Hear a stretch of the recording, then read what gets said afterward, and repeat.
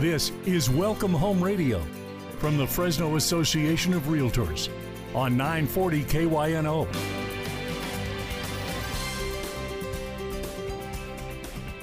Well, good morning and welcome to Welcome Home Radio. This is Don Scordino, your host on our Valley's most informative real estate talk show. This hour is being brought to you by the Fresno Association of Realtors and our 4,000 plus members. And the goal that we have is to provide the consumers, our listeners, with good local information. And today I'm really excited about today's show because we're going to be talking about how did we get here? The history of Fresno real estate, the local market. We're not going to be talking so much about what happened in New Jersey or Michigan. This is Fresno real estate. So I have somebody that's been very, very active in the business since 1967 here with us, and that's Dan Connor, the owner, and I called him the chief cook and bottle washer at London Properties. How are you today, Dan? I'm great. Thank you very much, Don. All nice right. to be here. And then, of course, we brought along the guy that does a lot of the work there. He's the president, actually. The president of London Properties, and your son that you're proud of, Patrick Connor. Good morning. Thank you, Don. Yeah. All right. Now, Patrick's been here before a couple of times. Dan, this is your first time on the show. I've got to talk to you about that. Get you on here a little more often. Don't be so shy. Well, just have to tell me what the rules are. I'm going to go ahead. Okay. So, 1967. Give us a little take on what was real estate like in Fresno back then. Maybe what were some of the prices like? Oh, my goodness. You know what? Your listeners probably will have a hard time relating to that because I don't know what our average sales price would have been. I remember probably as a young realtor, my average sales price was around $10,000. I remember the first house I bought was $6,000. I think I've sold that house. I think the company has sold that house 3 or 4 times in the last 40 years, 50 years. And I think the last time it sold, I believe it was something like $400,000. Wow. So it sounds to me like real estate's a good investment. If a commodity can go from $6,000 to $400,000, and it took some time. Yeah, it took some time. Yeah. What is that from 67? So you're talking about 50 years. Yeah. All right. So what was the outskirts of town at that time? Wow. Shaw Avenue was pretty much still a country road. It was 2 lanes. I remember that. And I don't remember anything north of Shaw Avenue much. There was a big country western bar out at Herndon, and that was just a 2-lane street, I think, from Shaw out to Herndon. Yeah. Boy, the town has grown because now even Herndon seems like it's the middle of town. Right. So, and then Patrick, when did you get started in real estate? So I came back to Fresno after college in 1992 and had gotten my license while I was away, but came back in 92. Did you know you were going to follow in your parents' footsteps? I did not know, Don. I had no idea. I got kind of suckered into it. My dad had a development going on at the time in 1991, and I think came home for Christmas and walked around the neighborhood with a site plan, trying to get a variance for higher density of the homes, and then later thought, well, maybe I could come back after college and see this project from the ground up. So my first 3 years back was really in construction and new home sales. Mm-hmm. And that was way out in the boonies at the time, right, because that was out on, Shepherd and Millbrook. Right. That seemed like the edge, and I rented a little farmhouse just a mile east of there, half a mile east of there. That was totally out in the middle of nowhere. But yeah, that Dominion area, and I think Woodward Lake was all mid and late 1980s when that got developed. So what was your dad's reaction when you rented that little farmhouse way out in the boonies?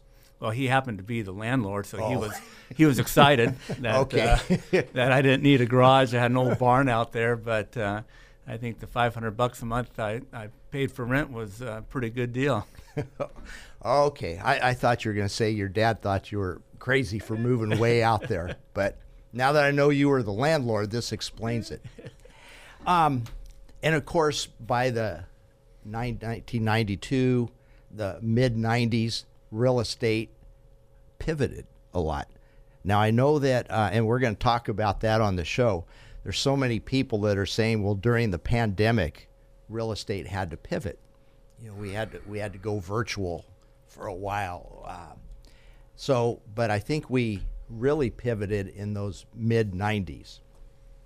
So, Dan, if I could ask you this, back in when you started in the 70s and the 80s, how were most contracts written, and how long were they? Well, most of them were pretty simple, actually. That's an interesting question. I actually put a collage together in one of our offices once with the contract, a picture of the contract from the 50s, which was about a half a page, 8.5 by 11, but it was only half of that. Actually, it came in a paper folder, much like the CHP. If they're going to give you a ticket, and you would carry it in your back pocket, and when someone decided they wanted to purchase a home, you just flip it open and fill in the sales price and 2 or 3 questions, and that was it. On the hood of your car, right? On the hood of your car. I believe I've actually done that. Yeah. Or on your lap, and nowadays it's on your laptop. Oh, very good. Yeah, I've been working on that one for a while. Yeah, real estate has really changed, and it went from that to a 2-page contract, 8.5 by 11. And then, of course, it was a big thing when it went to 8.5 by 14. And I don't know what do you think it takes today, Pat, in paperwork, numbers of documents to sell a home with all the disclosures and? Oh, I think we have probably over 85, forms and disclosures, and probably well over 500 pages by the time you get through NHD report and some of the mandatory reports now. Yeah, the environmental hazards report is, I think, around 135 pages now. Right. I wonder if anybody's read all that yet. Right. And our purchase agreement at the end of this year, the California purchase agreement is going to 17 pages. They just added a 17th page. Yeah.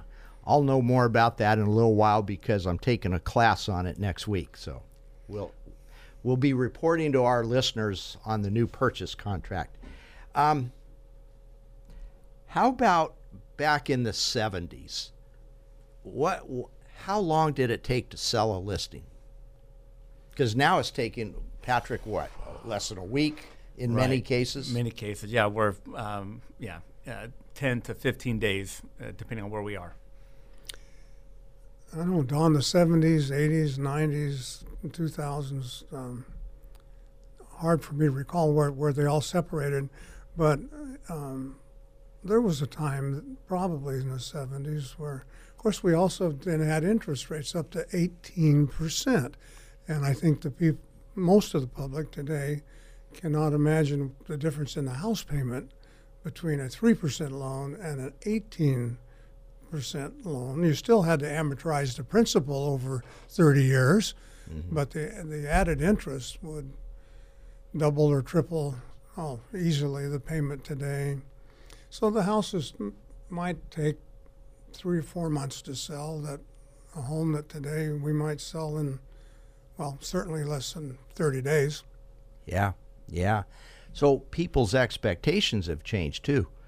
I know a seller after 10 days is probably starting to panic. How come nobody's bought my home yet? So You bring up a really good point, because I think it was the early 80s when interest rates went to 18%. That made it difficult to buy a home, difficult to qualify.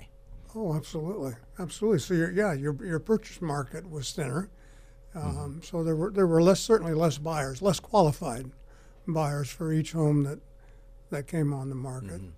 So we're very fortunate that we had that. Although I can see we're headed back in that direction. Let's hope it never goes quite that far. Yeah.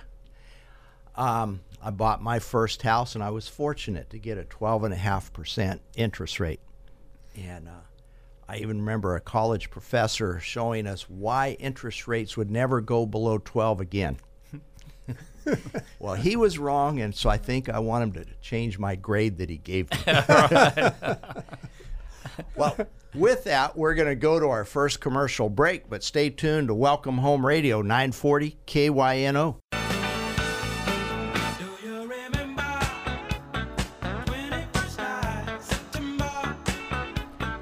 Well, welcome back to Welcome Home Radio. This is Don Scordino, your host, and we're talking with Patrick Connor, president of London Properties, and some guy that you've met beginning of your life, your father, Dan Connor, also with London Properties. And so probably makes you proud to have your son working with you.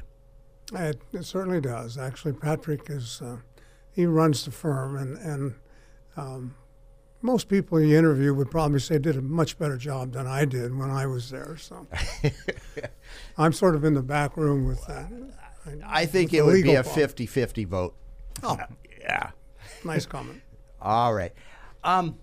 Earlier in the show, we talked about all the additions to the contract.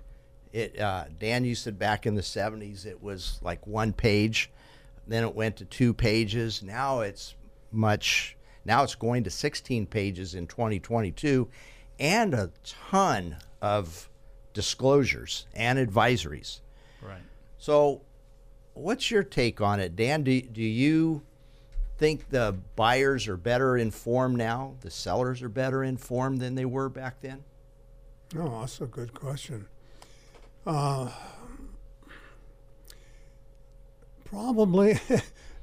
It seems strange, but I would probably say in many ways they're less informed, because I think a buyer, 50 years ago, really seriously looked hard at the property. They realized that once they closed the escrow, that was going to be their home, and they didn't want to have any surprises of leaky roof or whatever the problem was.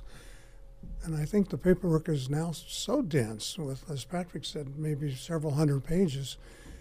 I time and time again see folks that just sign the page, 1 page after the other, and they don't have time to read, or just not interested in reading the information that is provided because it's just too immense.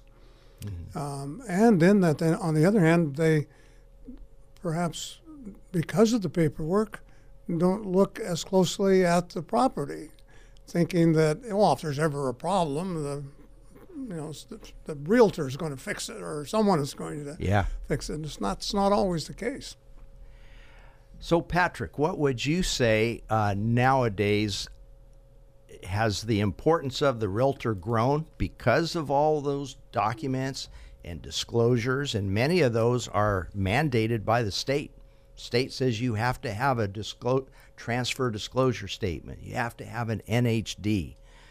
So the realtor explaining all this, is that more important today than 20, 30 years ago? I think without a doubt, there's just so much that can be asked. I mean, now we have high fire areas or severely high fire zones. So whether we're in the foothills, whether we're in town, just the volume of disclosures that are required. And then again, certain consumers something will be important to them, but not to somebody else. So I think the breadth and the range of what a realtor needs to know is much greater now than it was 30 years ago. All right, yeah. And somehow or another, I know that we all have learned what those forms mean. in how to explain them to our clients who maybe choose not to sit and read each page individually. So, yeah, the importance of having representation, very important. Right. How about what are some of the better disclosures that are out there now that help protect everybody? Oh, wow. This wasn't going to be all easy. Yeah, I've gone through a litany of items. Our first one, the TDS, came about in 1978, and we've just been adding to that, right? Yeah. The TDS being the Transfer Disclosure Statement, mandated by the state. Right. Well, I think that might be your best shot because it's short, and people will tend to read it, and it's prepared by the seller. So the seller is giving information that they've acquired by actually living in the house. So it's not just a lot of discussion of airplane noise, things that so many people are going to know anyway. I think it's the most valuable form for them to get real information. That's a good point because it's prepared by the seller. So it's not generic. Some of our forms are generic, whether the home is in San Diego or Fresno. The form's all the same, like that big 14-page one, the statewide buyer and seller. Exactly. But that TDS and the SPQ, seller property questionnaire, those are filled out by the seller specific to that property. Right, and nobody knows the property better than the seller. So hands down, the two best disclosures that a buyer can spend their time with. Mm-hmm. Good. And it's good that they get that ahead of, or early on in the escrow, so maybe they can ask the home inspector. Maybe the seller said, we did this patio enclosure without a permit. So have that home inspector take a good look and see, was it built right? All right. So disclosures are something that started late 70s, early 80s, and just keeps getting added on and on, more and more disclosures. Tell us about that fire hardening one, because that's a new one. I think we're still trying to figure that one out. Yeah.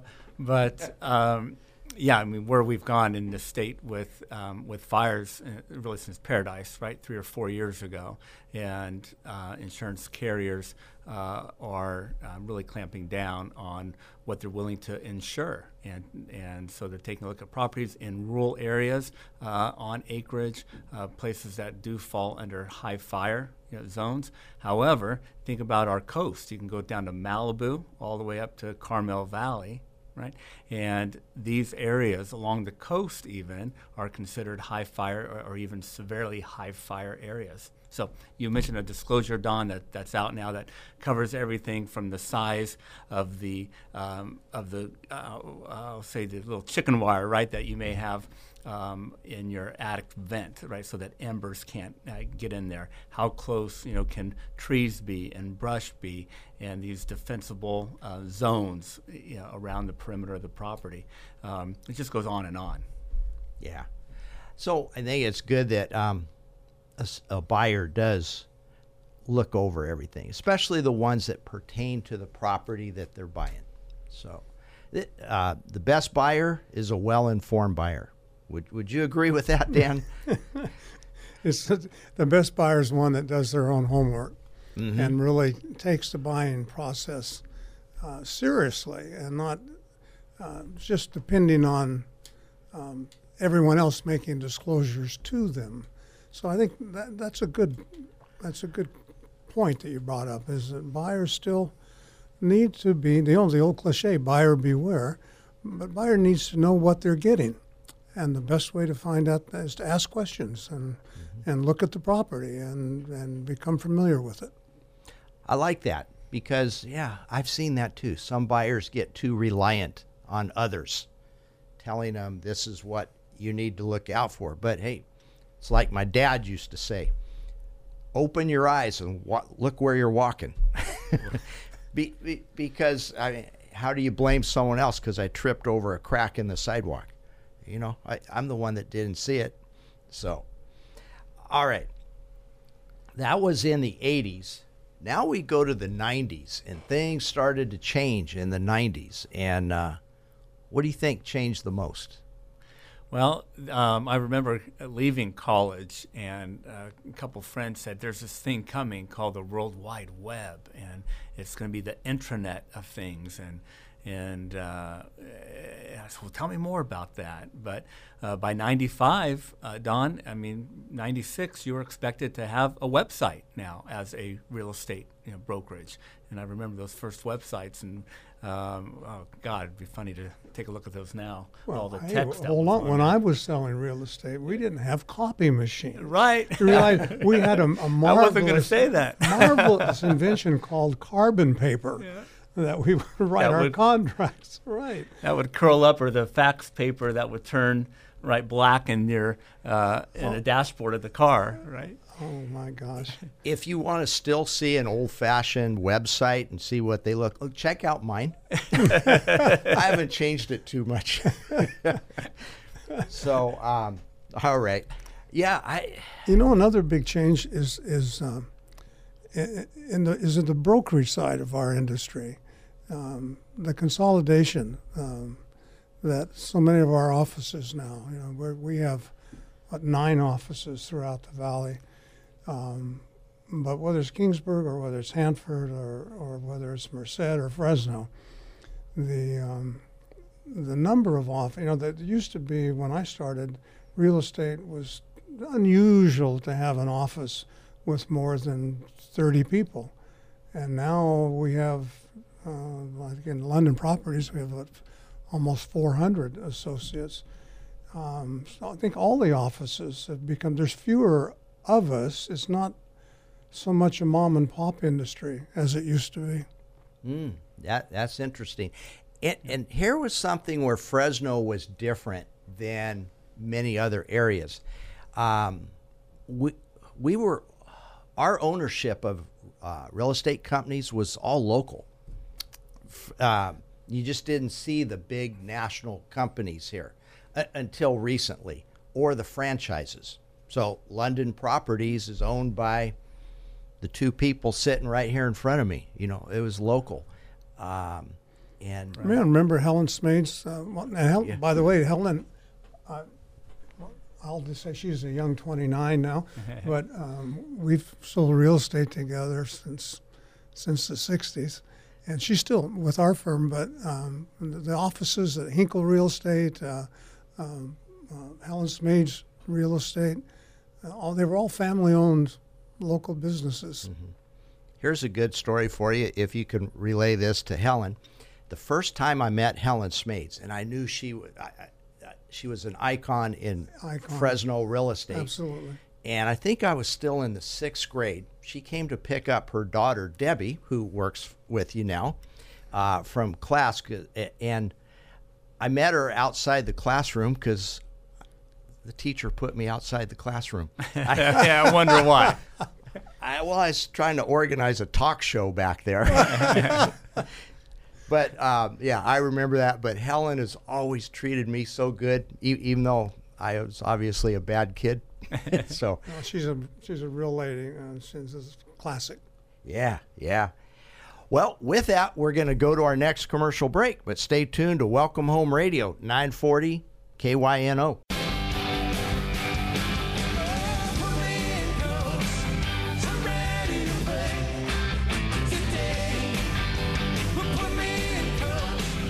Well, welcome back to Welcome Home Radio. This is Don Scordino, your host, and we're here with Dan Conner, president. Well, nope, not president anymore. Nope. You've been replaced, Dan. I've been replaced. I'm actually unemployed. All right, but the founder of London Properties. How about that? And then also the new guy, Patrick Conner, his son, who is the new president of London not Properties. All that new. How long you've been president of this firm for? Well, I'd say close to 20 years. 20 years. Okay, yeah, that's not new. All right. So how did you pick the name London Properties for a town in Fresno? Isn't that interesting? I had remembered from a history book, actually, that the first real estate company in America in 1603 was founded by King James, or chartered, and it was called the London Company. And I just that fact happened to stick in my mind when we were looking to incorporate the firm back in 70, 71, somewhere in there. And so I wrote back to the Exchequer in London, and they managed to procure the copy of the original charter for the London Company. And it had, regretfully, America wasn't so popular in 1603. There weren't as many buyers. Yeah. And so the company had long been deceased. So we just reincorporated it in California, and originally as the London Company Commercial, and then we opened London Properties Division, now by far our largest, but that's where the name started. All right. Well, that's interesting. It's the oldest real estate name in America. Oh, yeah, okay. Maybe not the oldest company, but the oldest name. There you go. Right. All right. That's interesting.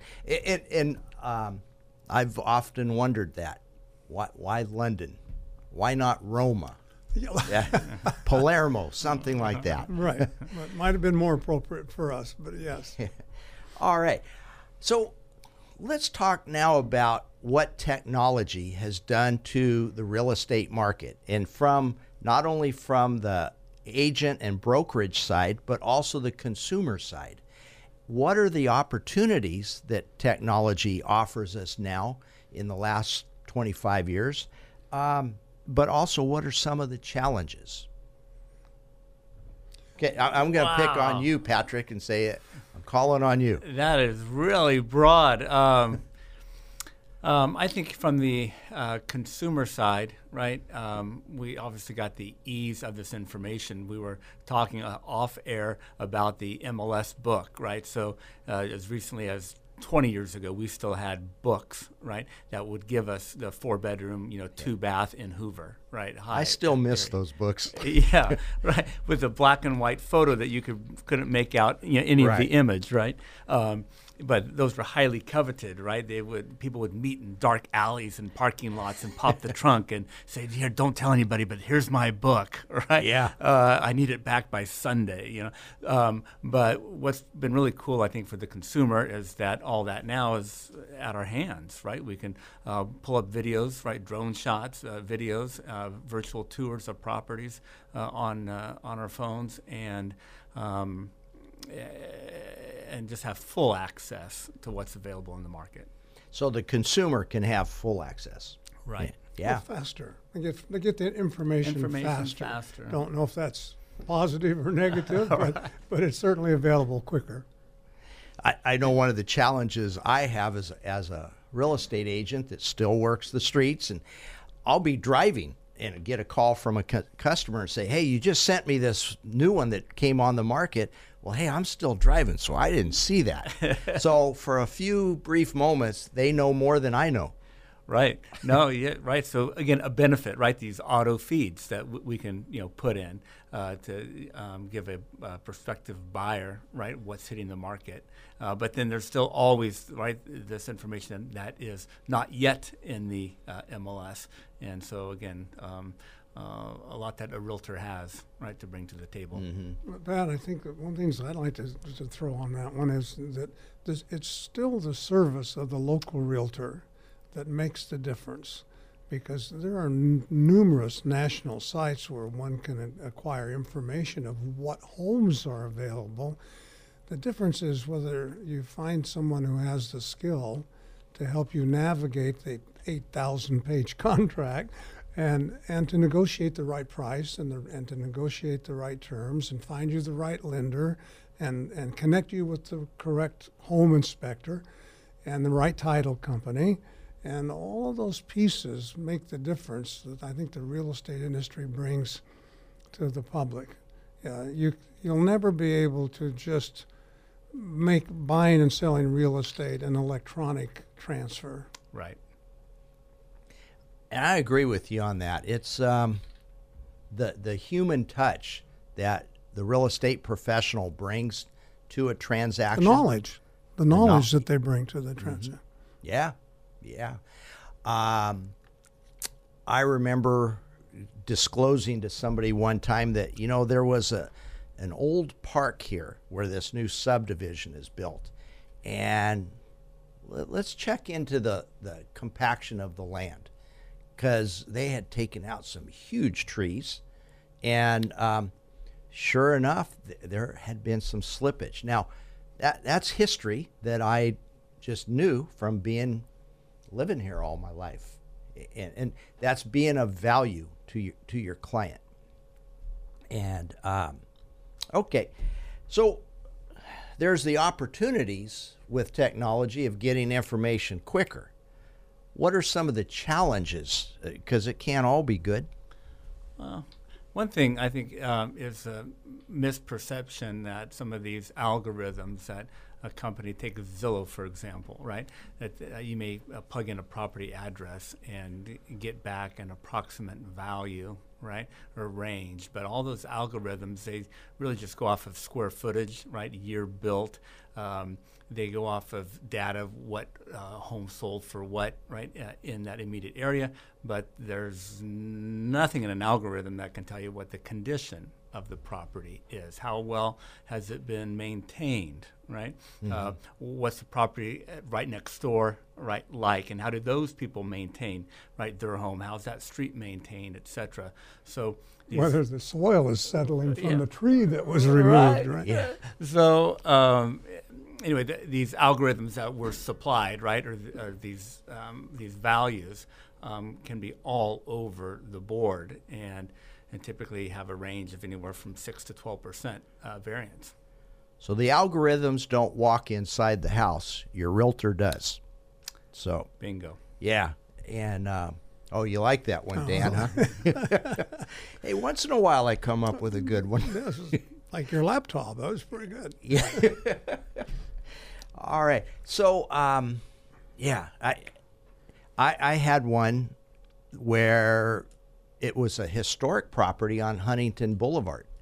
And these people had restored the home beautifully. And I was telling them I thought around $600,000 is what it would go for. And he said, well, I went online and are you sure? They said $375. You know what? They must be going off of what you bought it for, because when they bought it, it was totally stripped out. Every doorknob had been removed. Every appliance, every fixture. Anyway, we ended up listing it at about $600,000. The next day, that same online portal put their estimate at $625.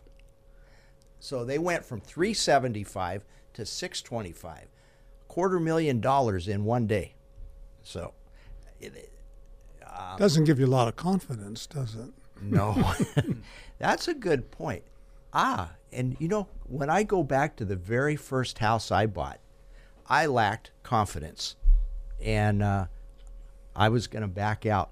And then my uncle, which you used to work with, Dan, Bob, he said, no, don't back out.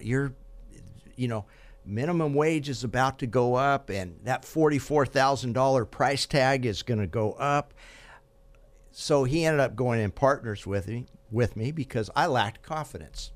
And a few years later, we sold it, and we each had a $4,000 investment that turned into $15,000 each.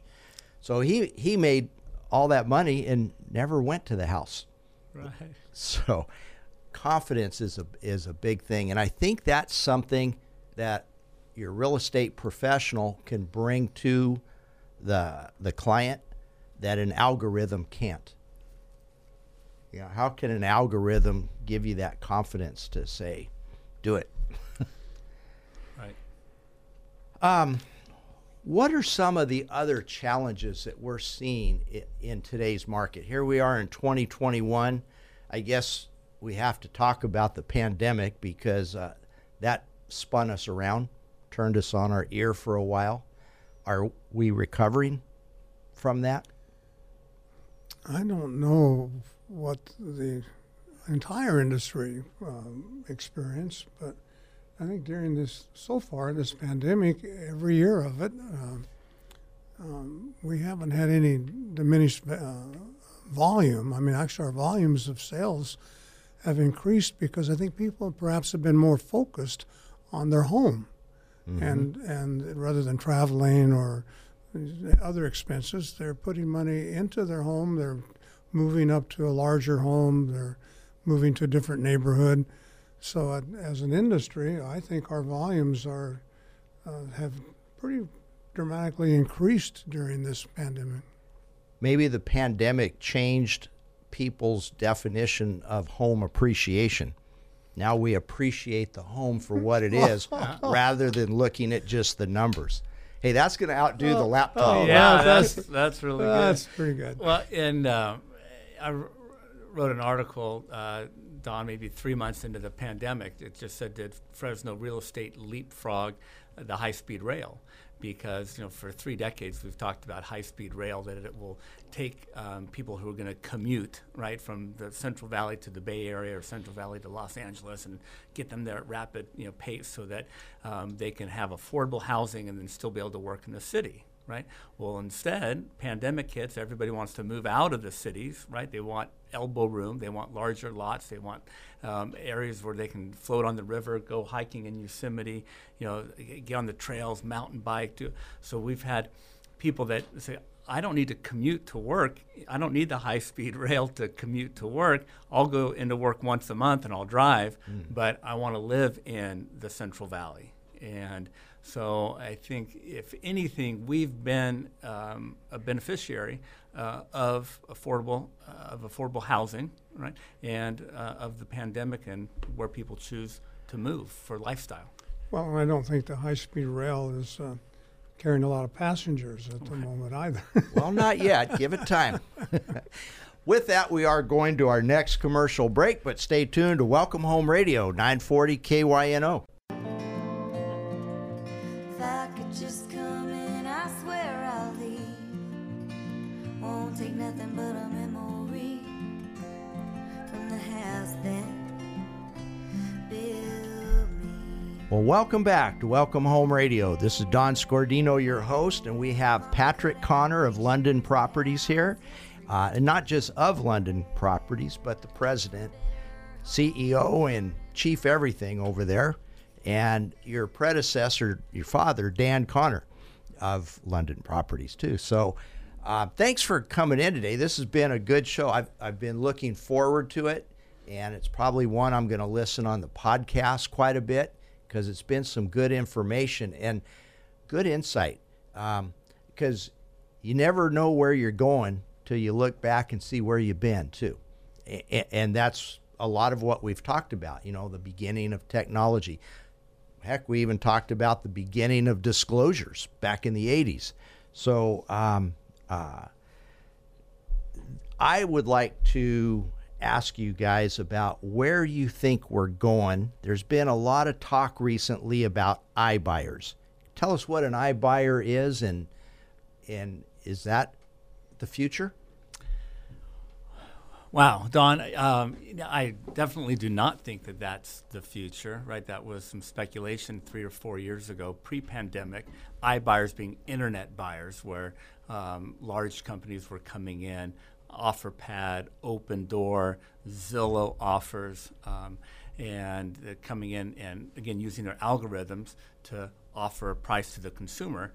But what study after study continued to show is that the consumer was leaving at least 11% on the table in terms of if they went the route of working with a realtor to market and sell their home versus what they ended up selling their home for to an iBuyer who promised to come in, pay a certain value, close at any particular date that the seller wanted to close on, this assurity of close, et cetera, that if they sold to that, right, a buyer that was going to flip the property, really come in, do repairs and flip the property, that they were leaving on average 11% or making 11% less than what they would have netted had they just listed the property and sold on the regular market. So the benefit of that is maybe the seller could choose the time that, whether it's 20 days or 40 days that they're going to be there. But let's do the math. 11% of a $400,000 home, $44,000. If somebody said, Don, I'll give you $44,000, but I'm going to inconvenience you, and you're not going to know which Friday you're going to move, I'm going to pick the $44,000 every time. Every time. and we've talked before about you can use the analogy of selling a car, right? You go to Kelley Blue Book, the private party value is always about 11 to 15% higher than the trade-in value, right, to a dealer. So I always say it's no different. That's kind of the algorithm or the methodology of these iBuyers, is that we're going to pay you less for the property. We'll turn it around and resell it for more. But with a car, you're talking about what, maybe $1,000 to $2,000, $3,000 difference, not $44,000 or whatever that number might be. Right. Yeah. So there's plus when you're selling to somebody, a corporation that's in it for profit, you're probably not going to profit yourself. That's exactly right. It's a win-lose. When it's from a individual buyer buying from an individual seller, it's personal needs. You'll get true value there, because the buyer's wanting to move in and the seller's wanting to move on. So that's where that good price comes from. Dan, while you're here, I'd like to ask you, where do you see the local market being, let's say, 5 years from now? That's a hard, it's an easy way to get into trouble, making predictions about things that none of us can control. I sometimes think, I know our interest rates are going to be going up, I think, in my opinion, substantially. That tends to slow down the price increasing because of the affordability. Mm-hmm. And as it takes longer to sell a home, then people tend to be a little more negotiable on the pricing. Long term, of course, and you just have to say long term, because homes prices are going to continue to rise. I mean, in my lifetime and the 60 years that we've been in business, it's never failed. So I guess that's the best thing you can base the future on, is the past. Mm-hmm. But I don't see any dramatic increases in the short term, and perhaps a little adjustment in the next few years to come. That's interesting you say that. I mean, and I want you to know that I agree with you. I don't think you're going to see a major downturn, but there are people talking out there. There's newspapers that are predicting the crash. You don't see that? Well, as interest rates go up, as I said, the homes are more difficult. Now, if this inflation continues, if the government pumps a lot of money into this economy, as they're talking about doing, you could see substantial inflation. Interest rates are going to be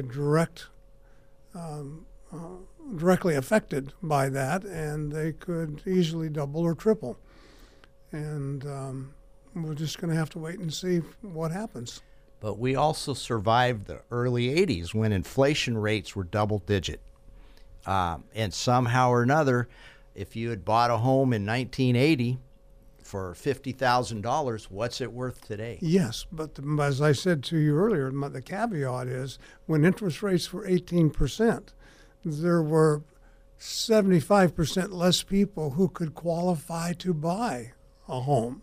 If they bought it, it did indeed go up in value, but the numbers of people, the percentage of people that could participate in that accelerated profit diminished because of the affordability. Mm-hmm. Interesting. Patrick, what do you see in the next 4 or 5 years? I think the next 12 months we'll still have a fairly decent clip of appreciation, and then we'll probably get back down to what we consider normal appreciation, which over time has been about 3.7 to 4% nationally, right? We're right at that number right now. So in the meltdown, the mortgage meltdown in 2008, right? And the trough of that correction is 2009, when we had a 55%, right, haircut, decrease in the average sales price. We had never seen that before, and there were all kinds of things that led up to it. That's a whole radio show in it of itself, right? Mm-hmm. But the fact is, we overcorrected, and since that time, we're just right about that point of average 4% appreciation, right, since the trough of that market, even though we've had, I'd say, substantially more than that, right, the last several years. So I think a few minutes ago, Dan, you mentioned long-term. Real estate is a great long-term investment. If you do it short-term, and I had some clients recently that wanted to buy and sell all in 2 years for profit. And it's like, that 2 years isn't that long. You can't count on that. What if you had bought in 2005 and had to sell in 2007? Not a good investment. But if you were able to keep it long-term, 2005 to 2015, you did well. Yeah, I've always said the biggest mistakes I've always made is the real estate that I sold, yeah, and did not keep. And I'd go back later and just recently had that experience and looked at a property that I had sold a few years ago, apartment house that now is substantially grown in value. Mm-hmm. So wished we would have just kept it. Yeah. I've heard that so many times from people. I know a guy, he's a builder. He said he wishes he would have just kept 1% of the homes that he built. He said he'd be well off now. But, he sold them all, took that profit, and somehow or another spent it. I have built subdivisions, multiple homes, that had I just kept one of those homes, I would have made today more money than I made selling the entire subdivision. That's interesting. Okay, we just have a minute or two left on the show, but I want to ask you, and I'll start with you, Patrick, what's your best real estate advice? Wow, best advice. I think hands down is working with a well-informed, experienced sales associate to navigate those waters. Because whether it's an investment property, right, or you're looking to own and your first home, right, your move-up home, your luxury home, it is a high-dollar investment for all of us. And I think it's having the right professional. All right, good answer.